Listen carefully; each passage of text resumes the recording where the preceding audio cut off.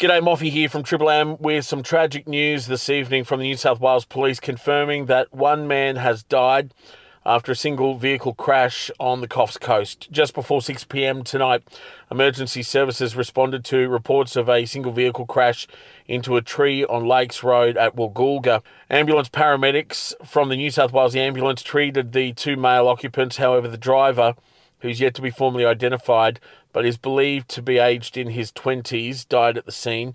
The passenger, a 23-year-old male, has been airlifted to John Hunter Hospital in a critical condition. Officers from the Coffs Clarence Police District have established a crime scene, and it's currently being examined by specialist police.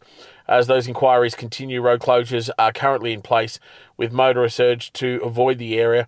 It's expected to remain closed and as a crime scene for a considerable amount of time.